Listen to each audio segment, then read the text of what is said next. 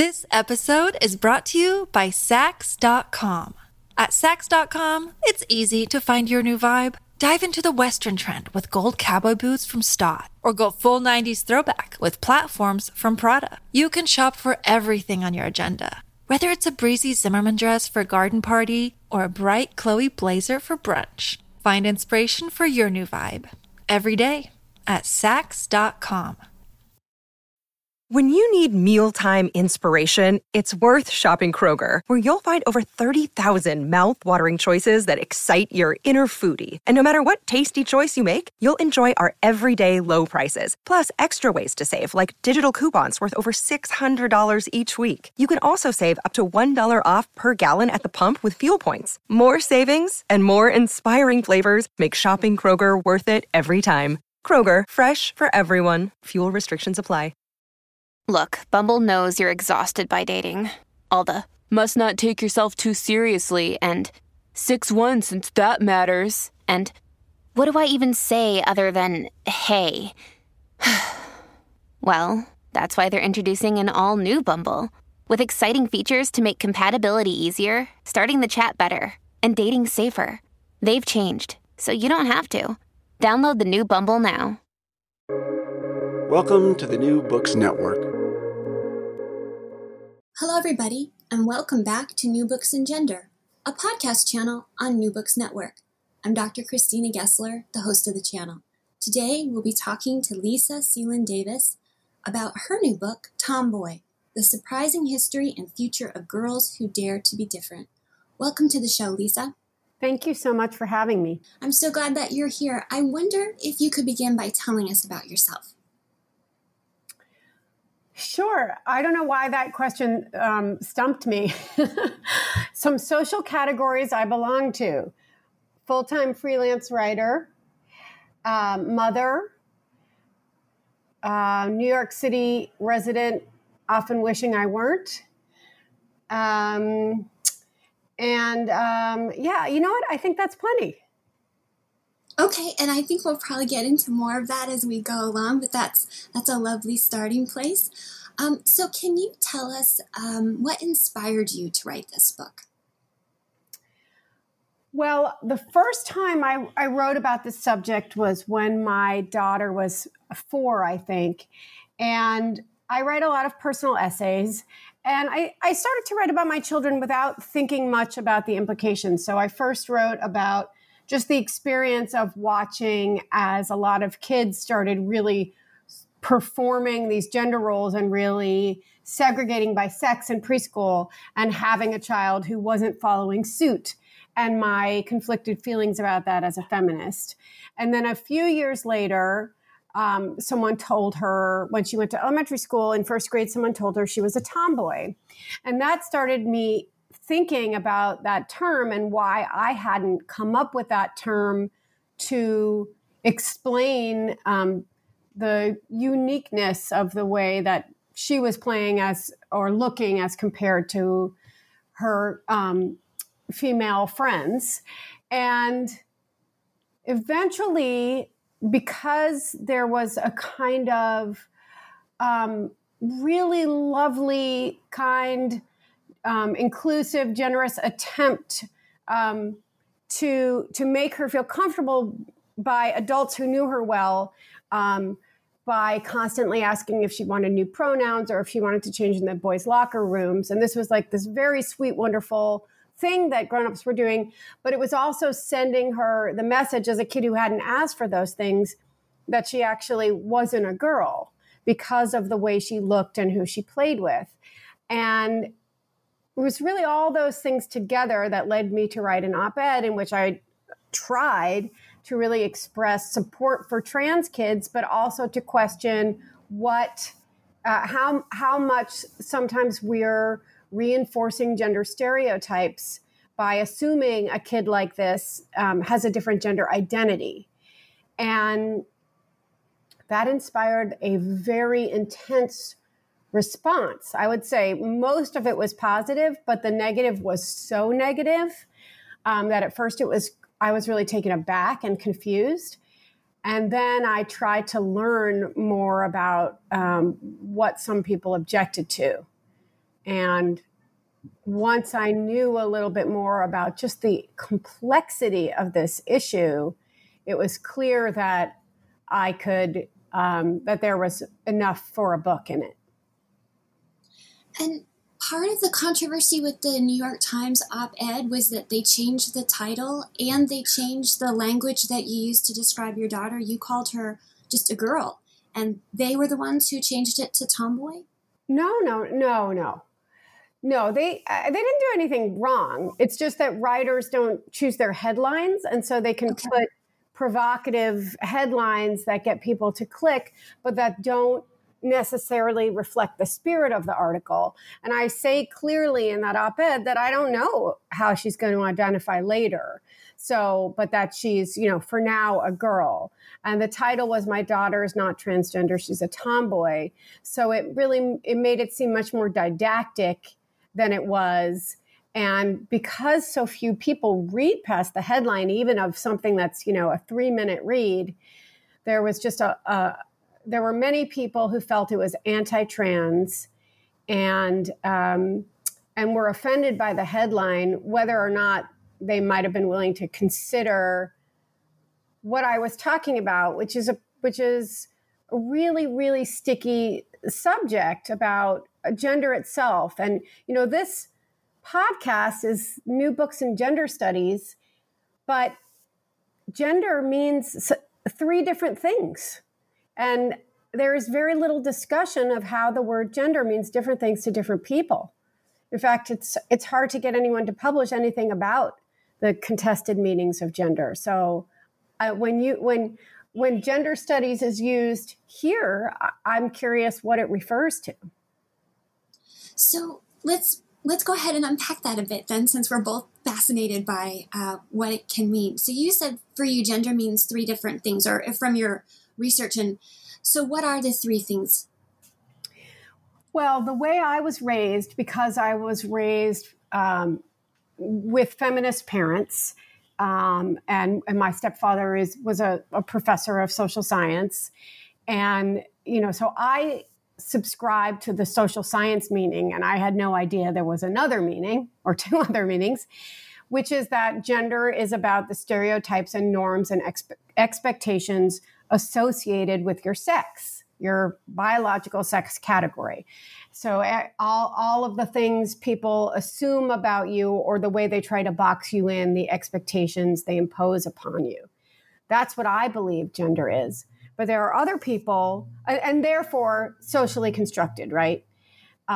Masculinity and femininity, as opposed to male and female, which would be sex. That's what I learned to believe. Other people, and I think many, many more people today, are learning that gender is gender identity. And they are learning that how masculine or feminine you are is biological, and that gender identity is biological. And there's tremendous tension between those definitions of gender. And then there's the third definition, in which it's used as a synonym with the word sex and meaning the same thing. So you've got people running around like arguing with each other who maybe don't realize that this word at the root of all these discussions simply means different things to different people, and that each meaning has its own political agenda attached to it. And each meaning, each definition does something to liberate one group that could be threatening to another. And those tensions between those 3 different lines of thought really are woven throughout your book. You reached out to so many different experts in so many different fields, and your bibliography is rich with so many different sources as you really unpacked what is gender, what do people attach to the idea of gender, where do they come from in their ideas, and all of that kind of coalesces around the idea of tomboy. And in the book, you talk about your own childhood associations with tomboy. Can you share a bit about that? Yeah, so I grew up in the 70s and early 80s, and that was what I've called the last tomboy heyday in America. And it was a time when there was a lot of feminism that was getting woven into popular culture, and an idea along with that femininity was bad. And so lots of girls were encouraged to reach over to the boy side of the line. So I was not tomboyish in that I was not sassy, confident, didn't play with boys, didn't aspire to anything culturally marked as masculine. I looked like a tomboy because most girls I knew then were dressed the same as boys. We all had the same kind of bowl haircut. Lots and lots of girls had short hair. We wore unisex clothes. That's what we called them, but they were actually boys' clothes. And the heroines of the most popular TV shows and films were all tomboys. Jodie Foster and Tatum O'Neal and Christy McNichol, and Joe on The Facts of Life. And, those were our heroines. So we were encouraged to be more boy-like in some way, but also to stop thinking of that stuff as boy-like, to normalize what was on the blue side of the pink-blue divide for girls. And there was a real concerted cultural effort to make that happen. And one example of that I love is that in the Sears catalogs, which are kind of the Amazon.com of the 20th century, they had boys to girls size conversion charts so that girls could shop in the boys' clothing section of the Sears catalog. So very clear messages that this is available to you. Along with that, though, was the message that everyone should reject what's on the girl side.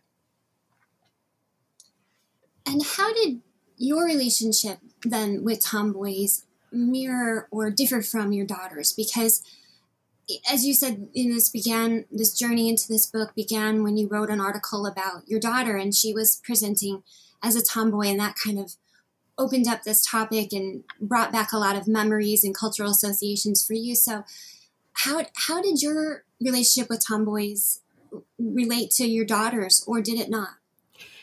Well, it was more that her bringing that word to us, which normalized her difference for whoever it was. I still don't know who gave that word to her, but I assume that a parent and child were talking about why is there this girl with short hair and sweatpants?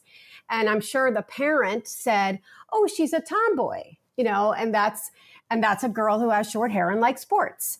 And so she wasn't feeling distress about her difference, but it caused other people distress. And then that word provided this relief for her. It just was a word she could give to people.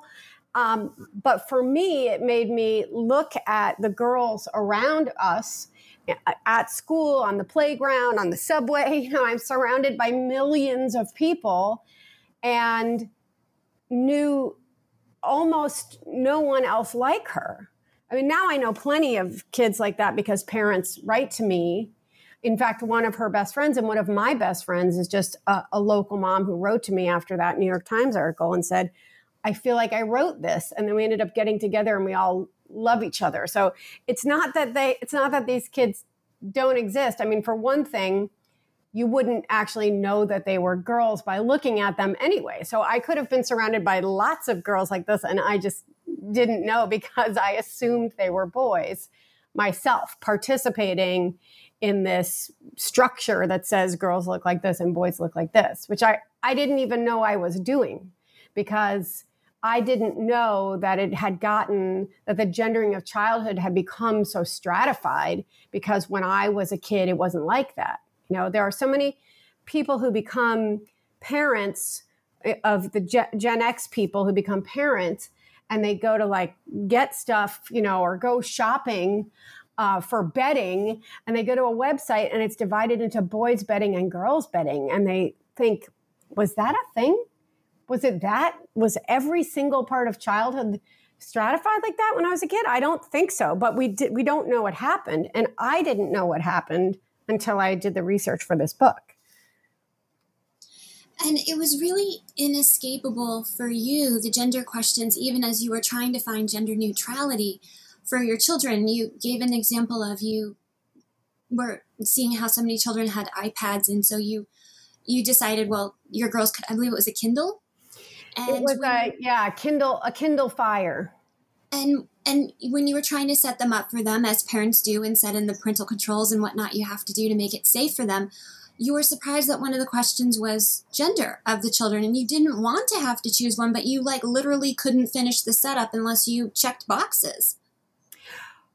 I mean, it's everywhere. I signed my kids up for Spotify once the pandemic hit and we were home, and I was like, here, listen to music, any music you want. And you could choose male, female, or non-binary.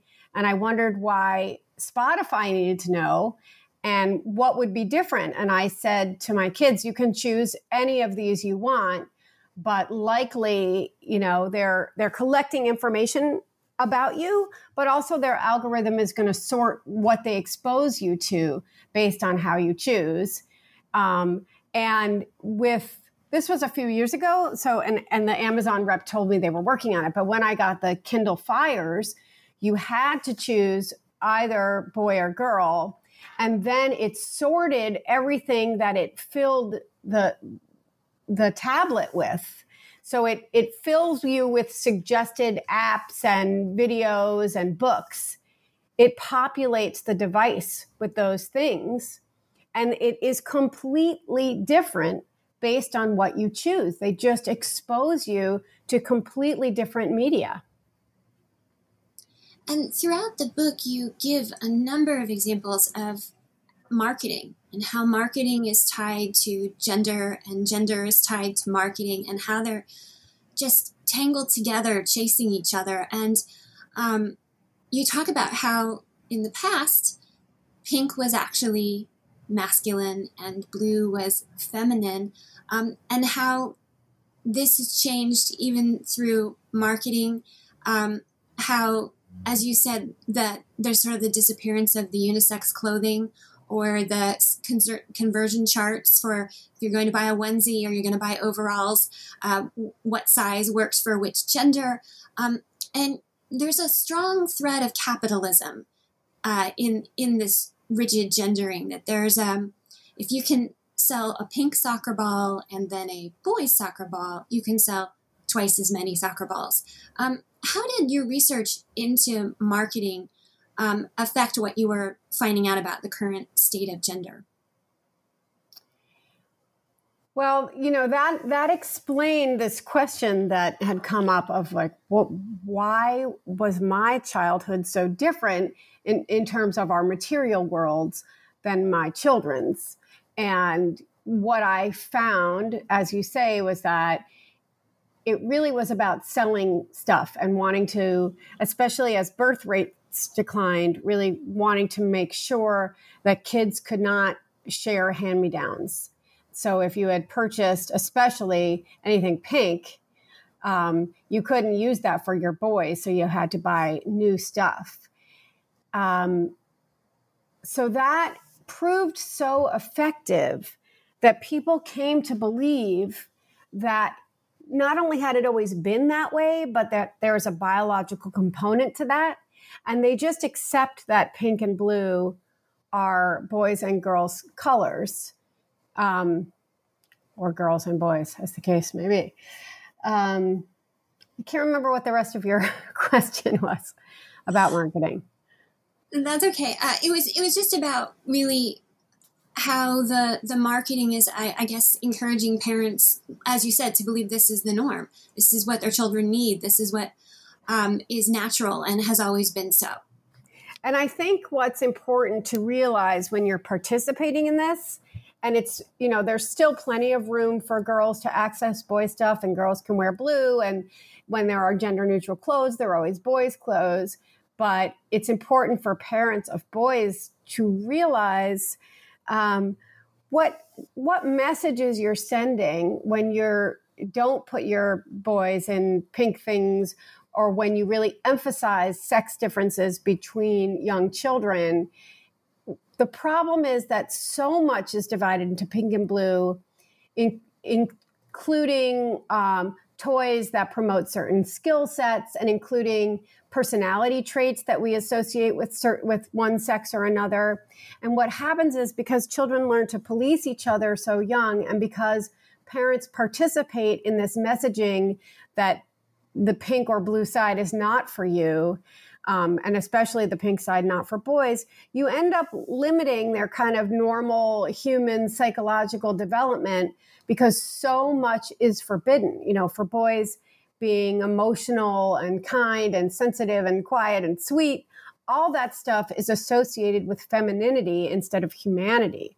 So the problem is that you're not just marketing toys or clothes, but you're marketing ways of being in the world that are incredibly limited.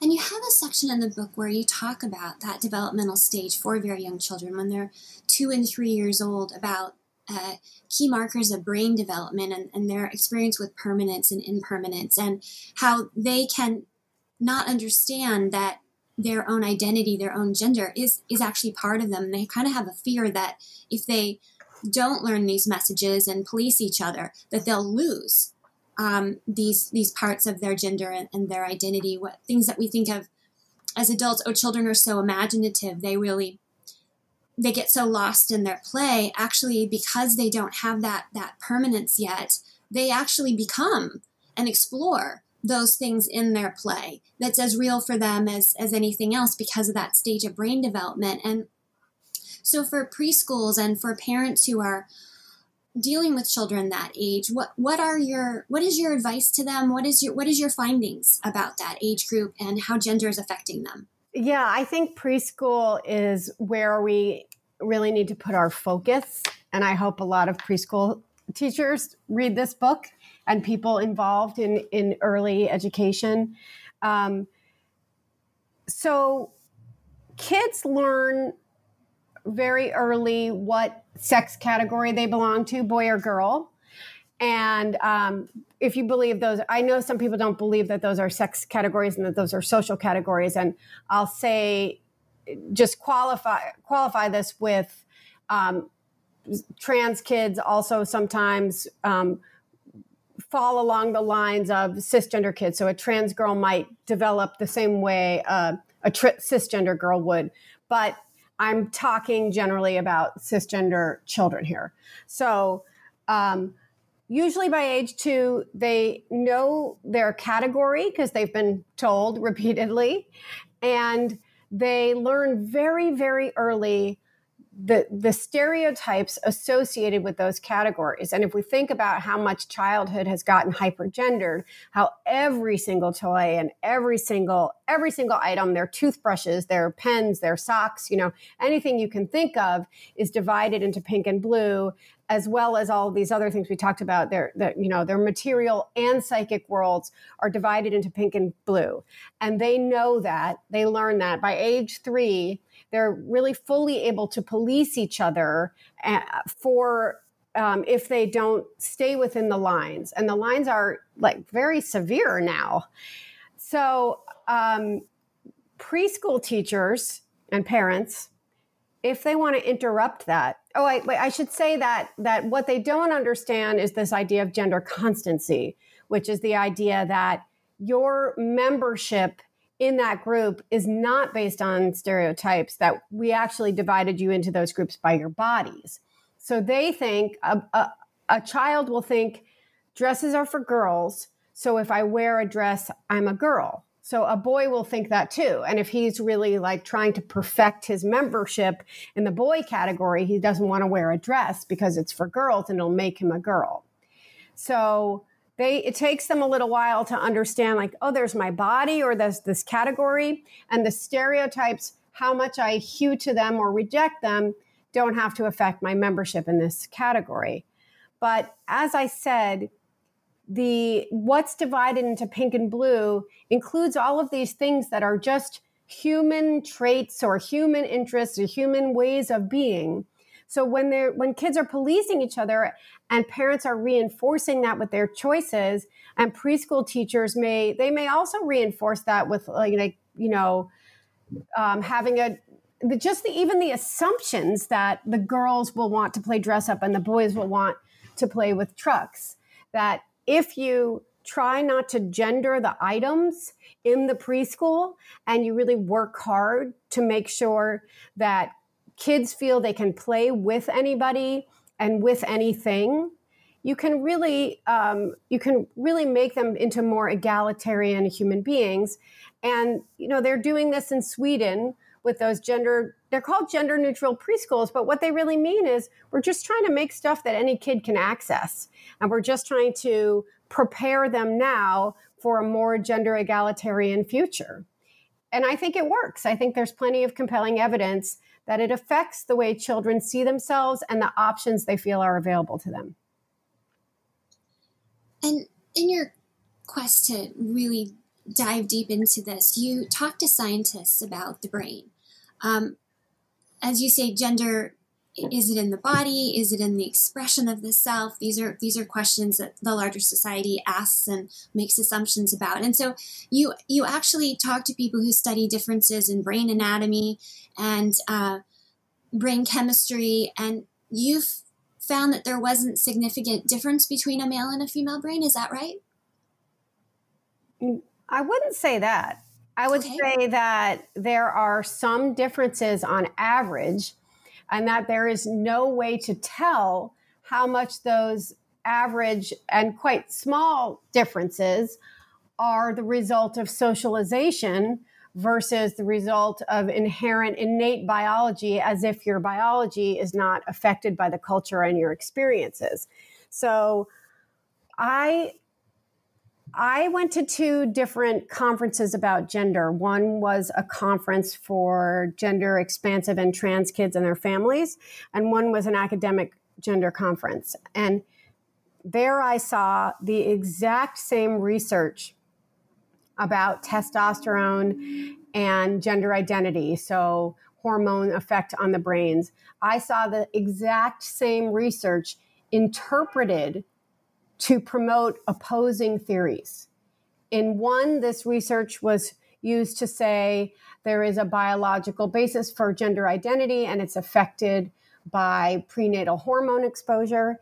And in the other conference, it was the shift is so significantly small that we can only say there's a little bit of influence, not much. And the conclusion I came to was that trying to pinpoint exactly how biological or social gender is a losing battle, because we don't live in a gender egalitarian society. We don't raise boys and girls the same way. We don't talk to them the same way. We don't buy the same things for them. We don't sign them up for the same activities. So we have no way of knowing how kids would be if they really were raised the same. There's no way that they are not affected by the imprint of socialization, and that many scientists, especially people who study the brain, are understanding it as a plastic organ that is influenced by experience. So clearly there are physical differences between males and females, and there's enough hormonal exposure in utero to change the bodies and the reproductive systems.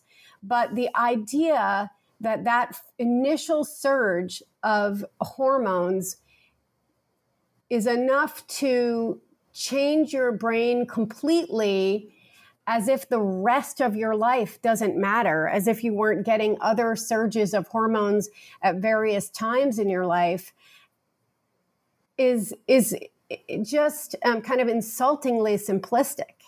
And so what I say to people is be wary of the information you get that presents anything about gender as simple or one-sided. That the way through this is to accept the murkiness, the contradiction, the complexity, and try to be comfortable with how difficult it is to get a clear picture of right and wrong, and to see if instead of focusing on that we can really focus on equality, equity, respect, and space for all these different kinds of people and belief systems. And you do talk throughout the book about the importance of the nuances of noticing subtle differences without ascribing particular meaning to them. As you said, one conference can take one set of data and make a compelling argument for what it means, and the other conference can take very similar data and make an equally compelling conference answer for a very different way of seeing it. And so throughout the book, you caution against being reductionist and being simplistic. And there's one family that you highlight who I found quite fascinating, and it comes towards the end of the book. Can you talk about Zoomer Coyote's family? Yeah, and you know, not to plug the competition, but Kyle Myers has a book coming out next month about a memoir about her gender creative parenting, and she is an incredibly smart and informed sociologist. So I would recommend talking to her, and a very cool person. And as a sociologist, she had learned how much of health outcomes are affected by gender. So the plagues of eating disorders that, you know, that girls have because of pressures around being a girl, or how many boys die in accidents because of the pressure to be rowdy or, you know, defiant in some way. And that these health outcomes were not rooted so much to sex as much as they were to gender. That is, like, the expectations, the norms, the pressures. And she decided that when she had a kid, she did not want the kid to feel those pressures, to be limited in this way that kids are today because of the hypergendering of childhood.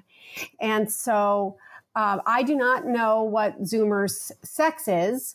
And Zoomer is raised with they, them pronouns.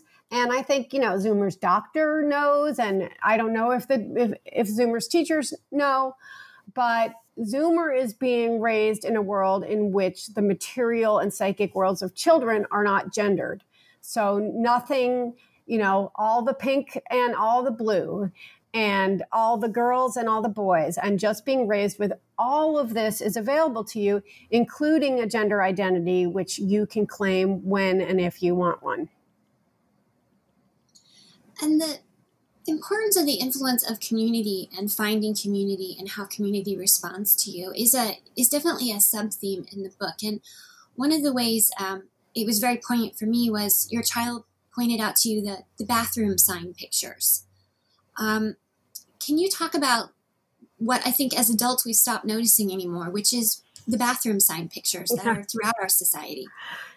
The bathroom sign pictures make no sense because women worked so hard for the legal right to wear pants, which, you know, in some places they still don't have. And in some places in America, they didn't even have in the middle of the last century, you know. So why do we have a dress on a bathroom sign to indicate who should go in there? But it would be, what are we going to put, you know, vaginas and penises? And what about the people who, you know, have constructed vaginas and penises, or, you know, lose them or have accidents, or, you know, that's what we're really saying with those signs when you think about it.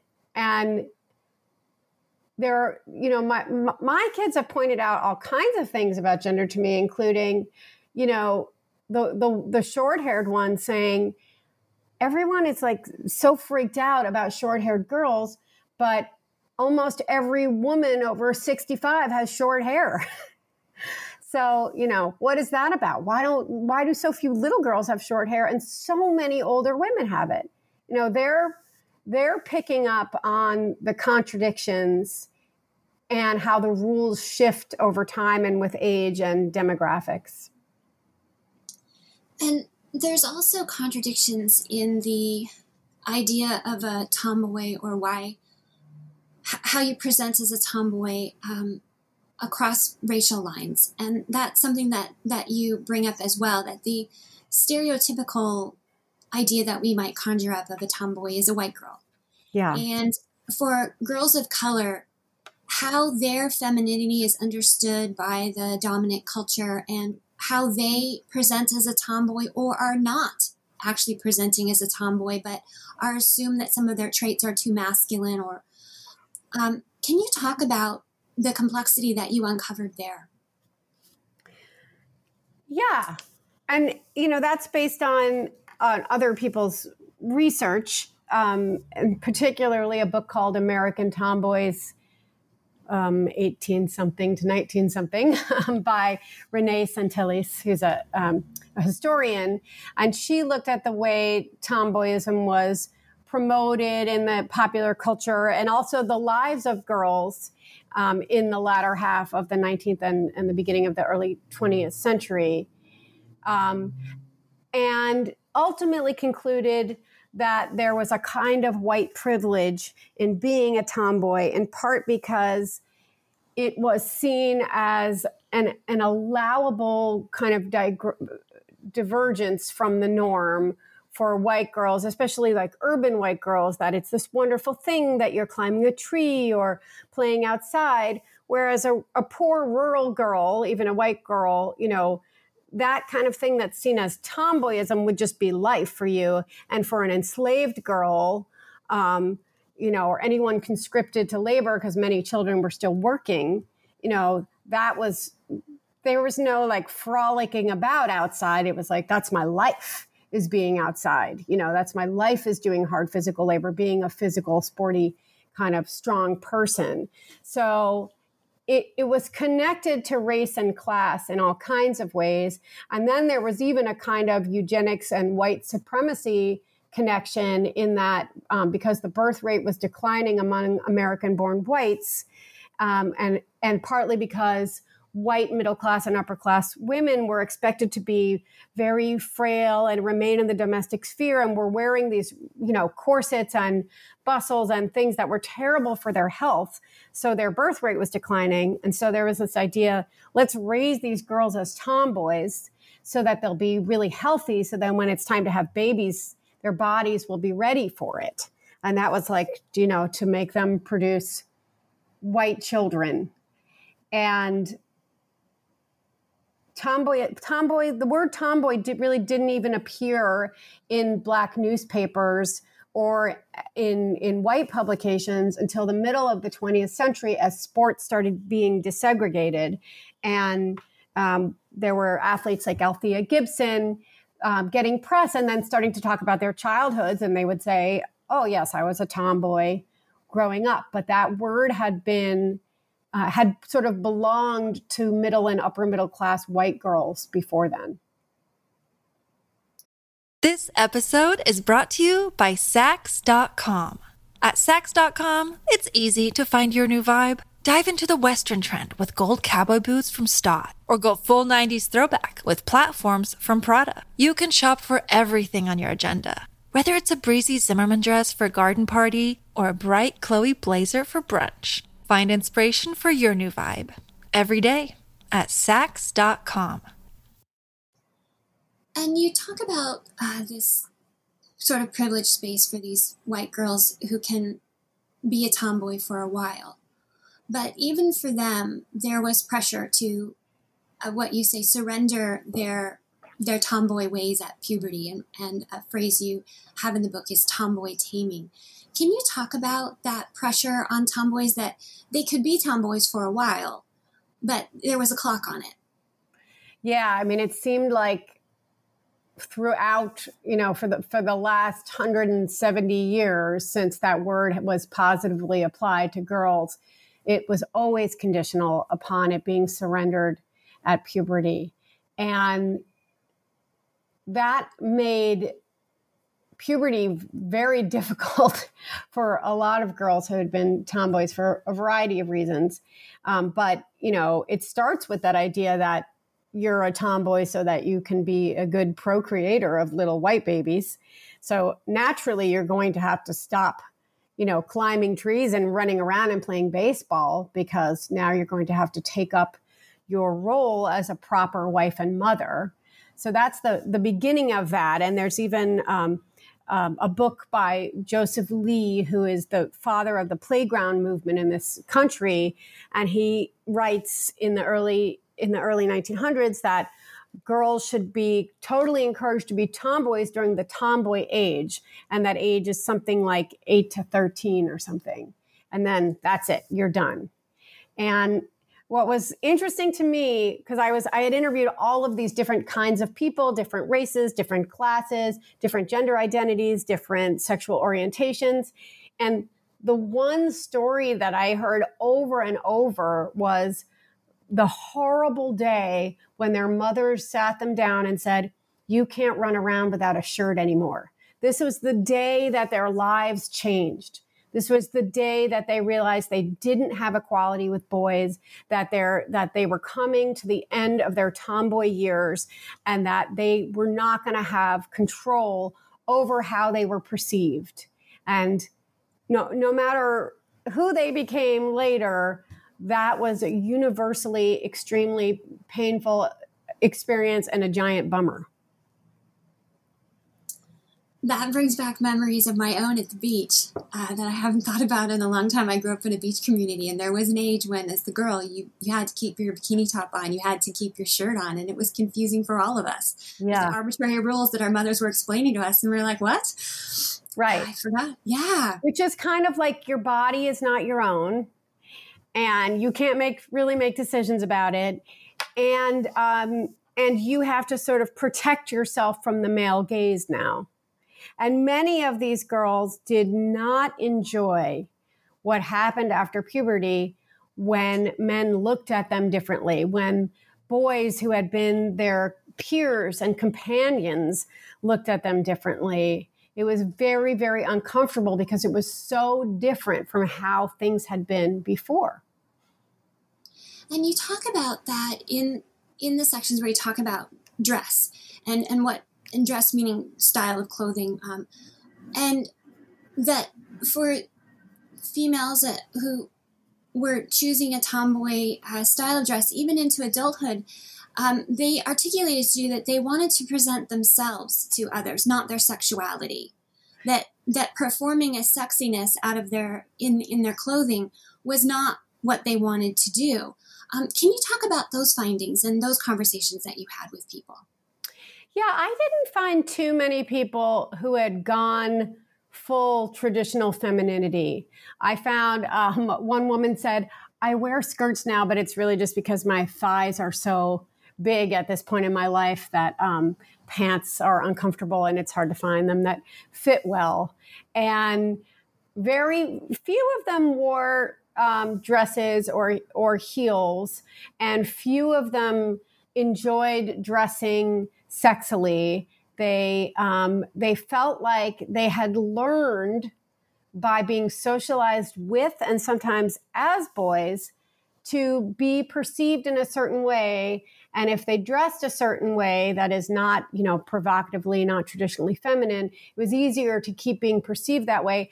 And for people to see their skill sets or their smarts or, what was inside them instead of seeing them as an object to be judged. And as you're going through the book, you're talking about how parents influence this, how society influences this, and you talk about the importance of egalitarian parenting as the way to shift this. That egalitarian parents raise more tomboys and then the tomboys themselves are people who have more egalitarian thinking. Can you talk about that concept? Yeah, there wasn't a ton of research on this, but one study had found that there was a connection between sort of how tomboyish the mother was and how tomboyish the child was, and also whether the father, I apologize for the heteronormativity of it, but that's who was in these studies were heterosexual couples. So, because this particular study was from the 80s. And not that there weren't gay couples with children, but it was just a different time and they weren't in these studies. So it said, if they had dads who took them, hunting or fishing and all that stuff, that they also tended to be more tomboyish, that basically exposing them to those things as options made them feel that that those were opportunities they could partake of, and that kind of openness led, then those kids go on to be more open themselves. And that's research that applies to trans kids too, that their difference, their being different, tends to make them more accepting of other people's difference. And it applies to kids who are gender nonconforming. And by that, I mean not conforming to gender norms. That there's all kinds of research about how psychologically healthy it is, right, to not conform to gender norms. And so they tend to be, as we said, more egalitarian. And they also tend to do better in school. They tend to be more creative. There are all of these ways that being naturally nonconforming is helpful to you, but also encouraging that kind of nonconformity to gender norms through your parents and through changing the culture is part of that project too, of creating more equity and more access to both sides of the pink-blue divide. And you say in the book that non-sexist parenting can't really work unless it liberates boys, girls, and kids who don't fit into either category equally. And one of the sub-themes of the book is boys who present as what is a derogatory term, as sissy, and the difficulties that they face. Could you talk a bit about that? Because it is a sub-theme as well. Yeah, so non-sexist parenting was a term from the 70s, and it was part of that thing that we were talking about before of the boys to girls conversion charts, and part of the sort of cultural project to open boys' worlds up to girls and to say this is not just for boys, because the boys' world had all the power. So women wanted to raise their girls to have that power also.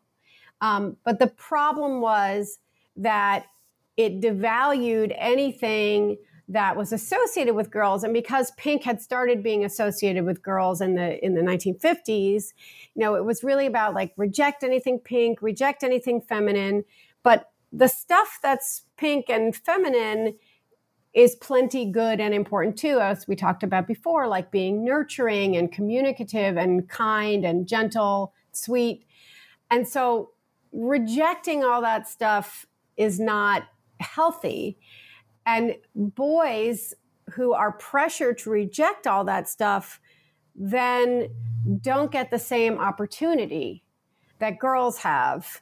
No one had girls to boys size conversion charts in the Sears catalog. You couldn't go shopping for a dress or something pink or sparkly, and that always sent the message that there's something wrong with that stuff for boys and for girls. But it's always been easier for girls to straddle the pink-blue divide, and boys have always had to stay firmly on the blue side. And again, what I argue is that too much is labeled pink and blue, either literally or figuratively. And it's actually it's impossible to conform to those gender norms when they're imposed onto every single item and every single thought and feeling. And you quote a professor of psychology in the book named Dr. Christina Brown as saying parents are focused on the gender of their babies because they think it's going to tell them what their child's life is going to be like.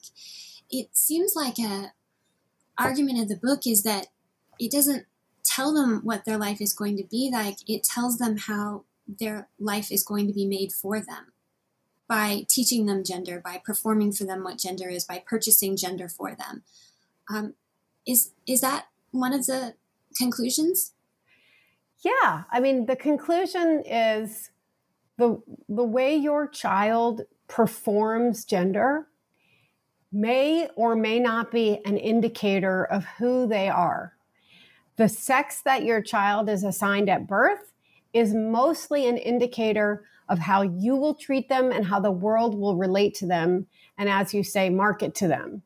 it's mostly an indicator of the world that will be created and limited based on their sex. And as I said before, we don't have gender egalitarian parenting or a gender egalitarian society. So we don't really know, we don't have a way of knowing how kids, naturally are and who they would be if they were all raised the same way. We're not able to do that experiment, but we certainly are able to reduce the amount of gendering of kids' material and psychic worlds. We don't have to participate in this system in which we limit them, which we limit their toys and their colors, and keep communicating that there's boy stuff and girl stuff and boy ways to be and girl ways to be. There's an interesting section in your book where you talk about when girls get to be around about 6 years old, that they start vocalizing that they don't have an interest in princesses and they don't have an interest in pink. And you caution for parents that rather than the child really embracing a more egalitarian view, that this might be internalized misogyny. Can you talk a bit about that? You have a section in the book specifically about your child's birthday party where these themes are coming up. Yeah, I think this research affected me the most in some way and was the most surprising to me because so much of this research turned up the way we insult and discredit femininity. And no matter what we mark as feminine, we say it's bad and gross and girls should reject it and boys should reject it. And so there's research by a team of social psychologists, including Mei Ling Halim, that girls, go through, many of us experience girls going through a very intense princess phase around ages 3 to 6, when they are really invested in performing girl, perfecting it, maintaining their membership in the group, again, before they understand gender constancy. And then somewhere in the 6 to 8 range, they start going through a phase where they decide to reject that. And they announce, I don't like pink, I hate princesses. And many parents, including me, are like relieved. Oh God, thank God that's over.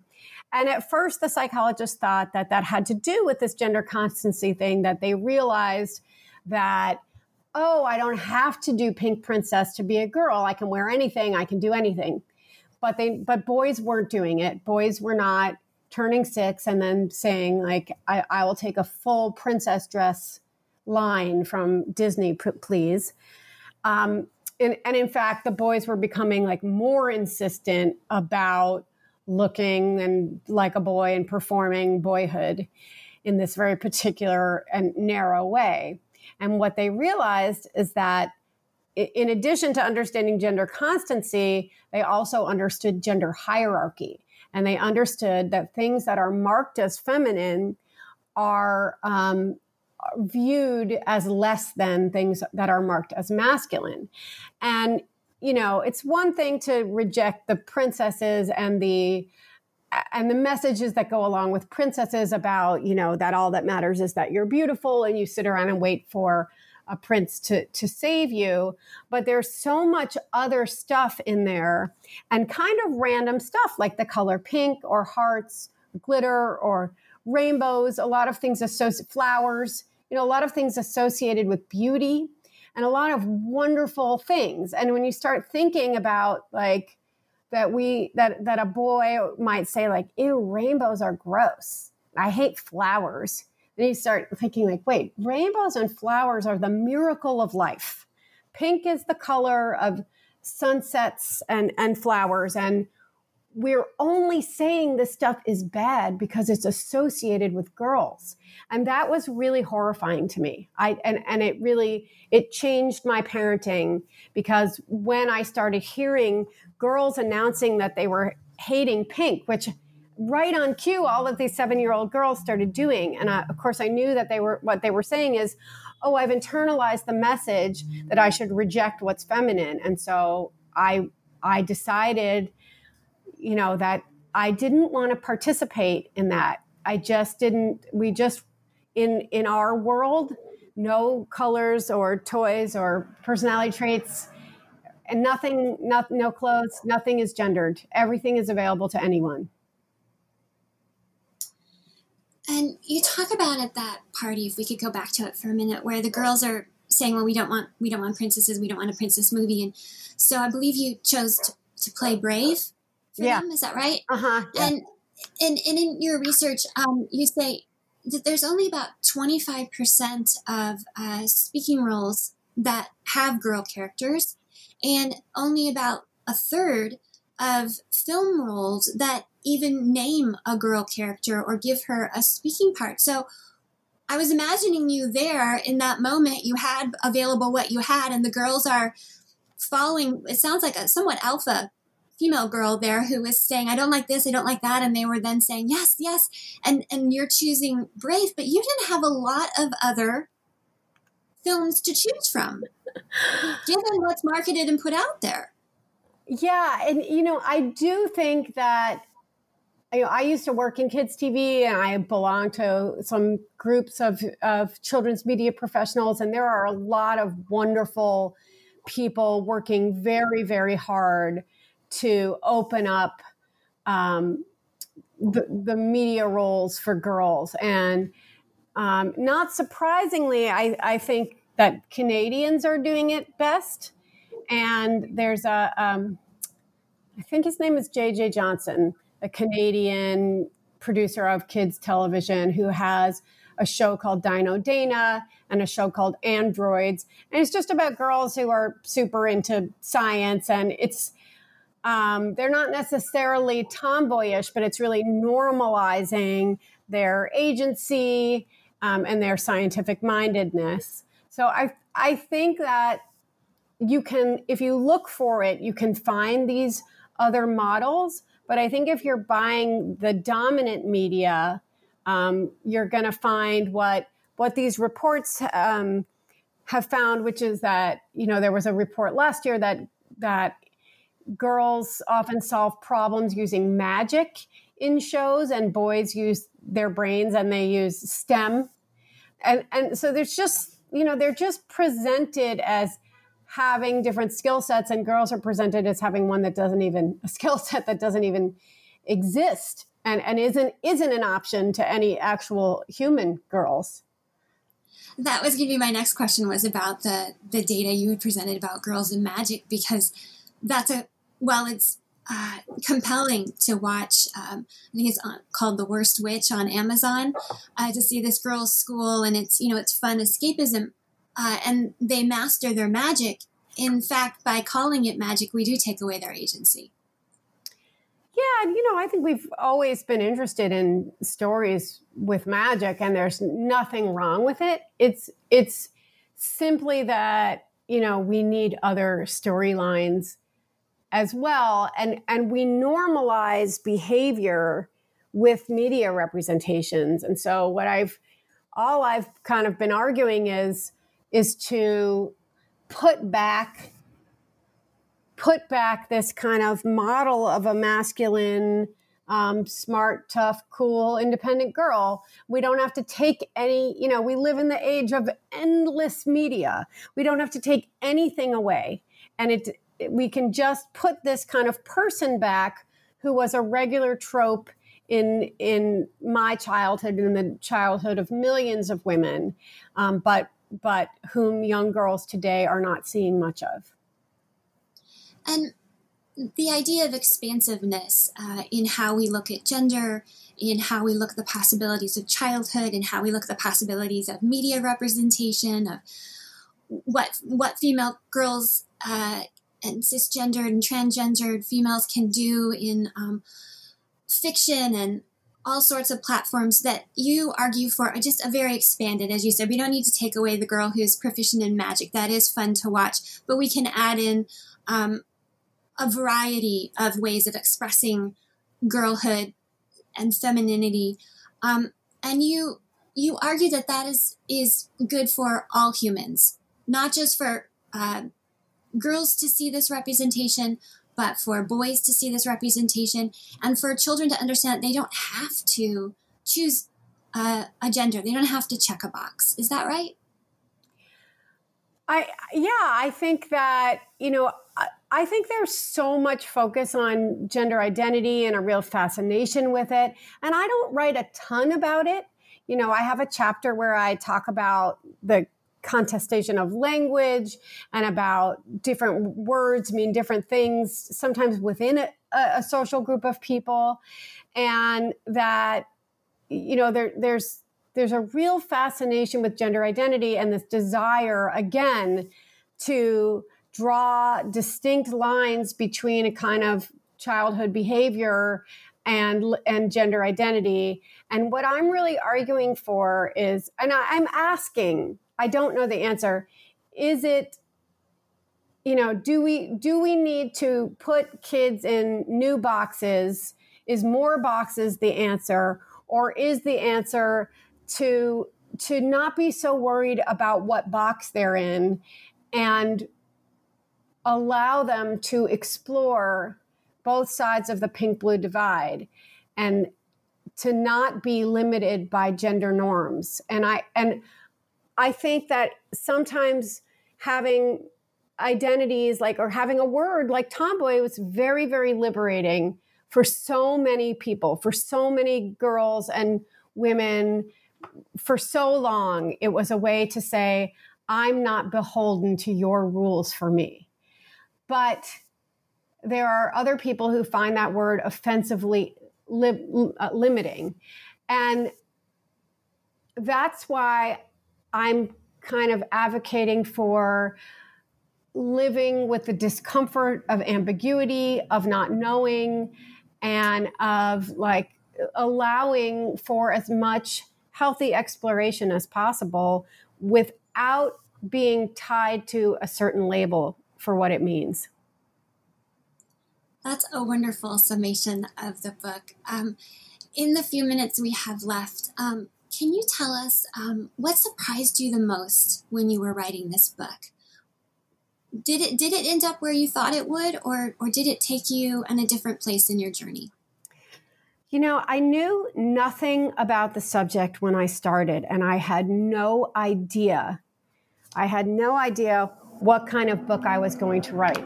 So I tried to look at as much academic research as possible, and then I tried to interview as many different kinds of people who were connected to the word tomboy as I could. And, one thing that surprised me the most was what I just talked about in terms of marking things feminine and then rejecting them because we mark them as feminine, and how much we all, even the most feminist of parents, are participating in that. But I was really struck by how similar the childhood stories were of all these people I interviewed and how different their adult lives and identities were.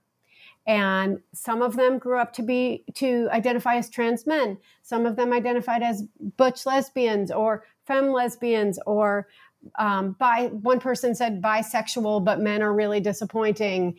And some of them were cis women, and they were just all different kinds of people. But the thing that they seemed to have in common was self-confidence, which definitely has eluded me my whole life. And I was really struck by the benefits of their kind of proximity to male privilege as children that seem to contribute to their self-confidence and success later in life. Some of that is about not being limited by gender norms. Some of them has to do with how they were often treated when people perceived them as a boy. And some of them that has to do with having a comfort being around men and masculinity and not feeling intimidated by it, so that they could be in male-dominated fields and feel comfortable there. And that seemed to be one of the takeaways that you had when you looked at post-puberty with tomboys. You were identifying them that they had themes of self-identification, they had self-determination, and that they were pursuing a path to authenticity. Yeah, I like that. I hadn't thought about it that way, but I really like the way you said that. Oh, good, because I think we're about out of time. My final question was just, what do you hope this book sparks? I am disturbed by the kind of cultural discourse, if we can call it that we've engaged in, and the shutting down of exploration and the cancel culture and people shaming each other for not knowing something or not understanding something or even not believing something that someone else believes. And that is why I caution against subscribing to, there are a lot of people writing books about gender that will say, I'm going to tell you the truth and I'm going to tell you how it is. And what I am telling you is, here is a way to think about this. And here are also 4 other ways that other people think about this. And here is how to see this moment in a larger cultural and historical context. Because I feel like we've learned so much about gender and gender identity in the past couple of years, but it seems like we're also forgetting a lot of what we learned before, especially in the 1970s and in the last kind of feminist wave. And I want to build on the knowledge, not replace it. So that requires, because some of that new knowledge and old knowledge contradicts, and threatens, it's very hard to synthesize it. But I want to have a deeper, more complicated discussion that allows us to acknowledge multiple belief systems that are difficult to synthesize, but I'd like to try. Lisa, thank you so much for being on the show today and telling us about Tomboy, the surprising history and future of girls who dare to be different. I'm Dr. Christina Gessler, and you've been listening to New Books Network. Please join us again.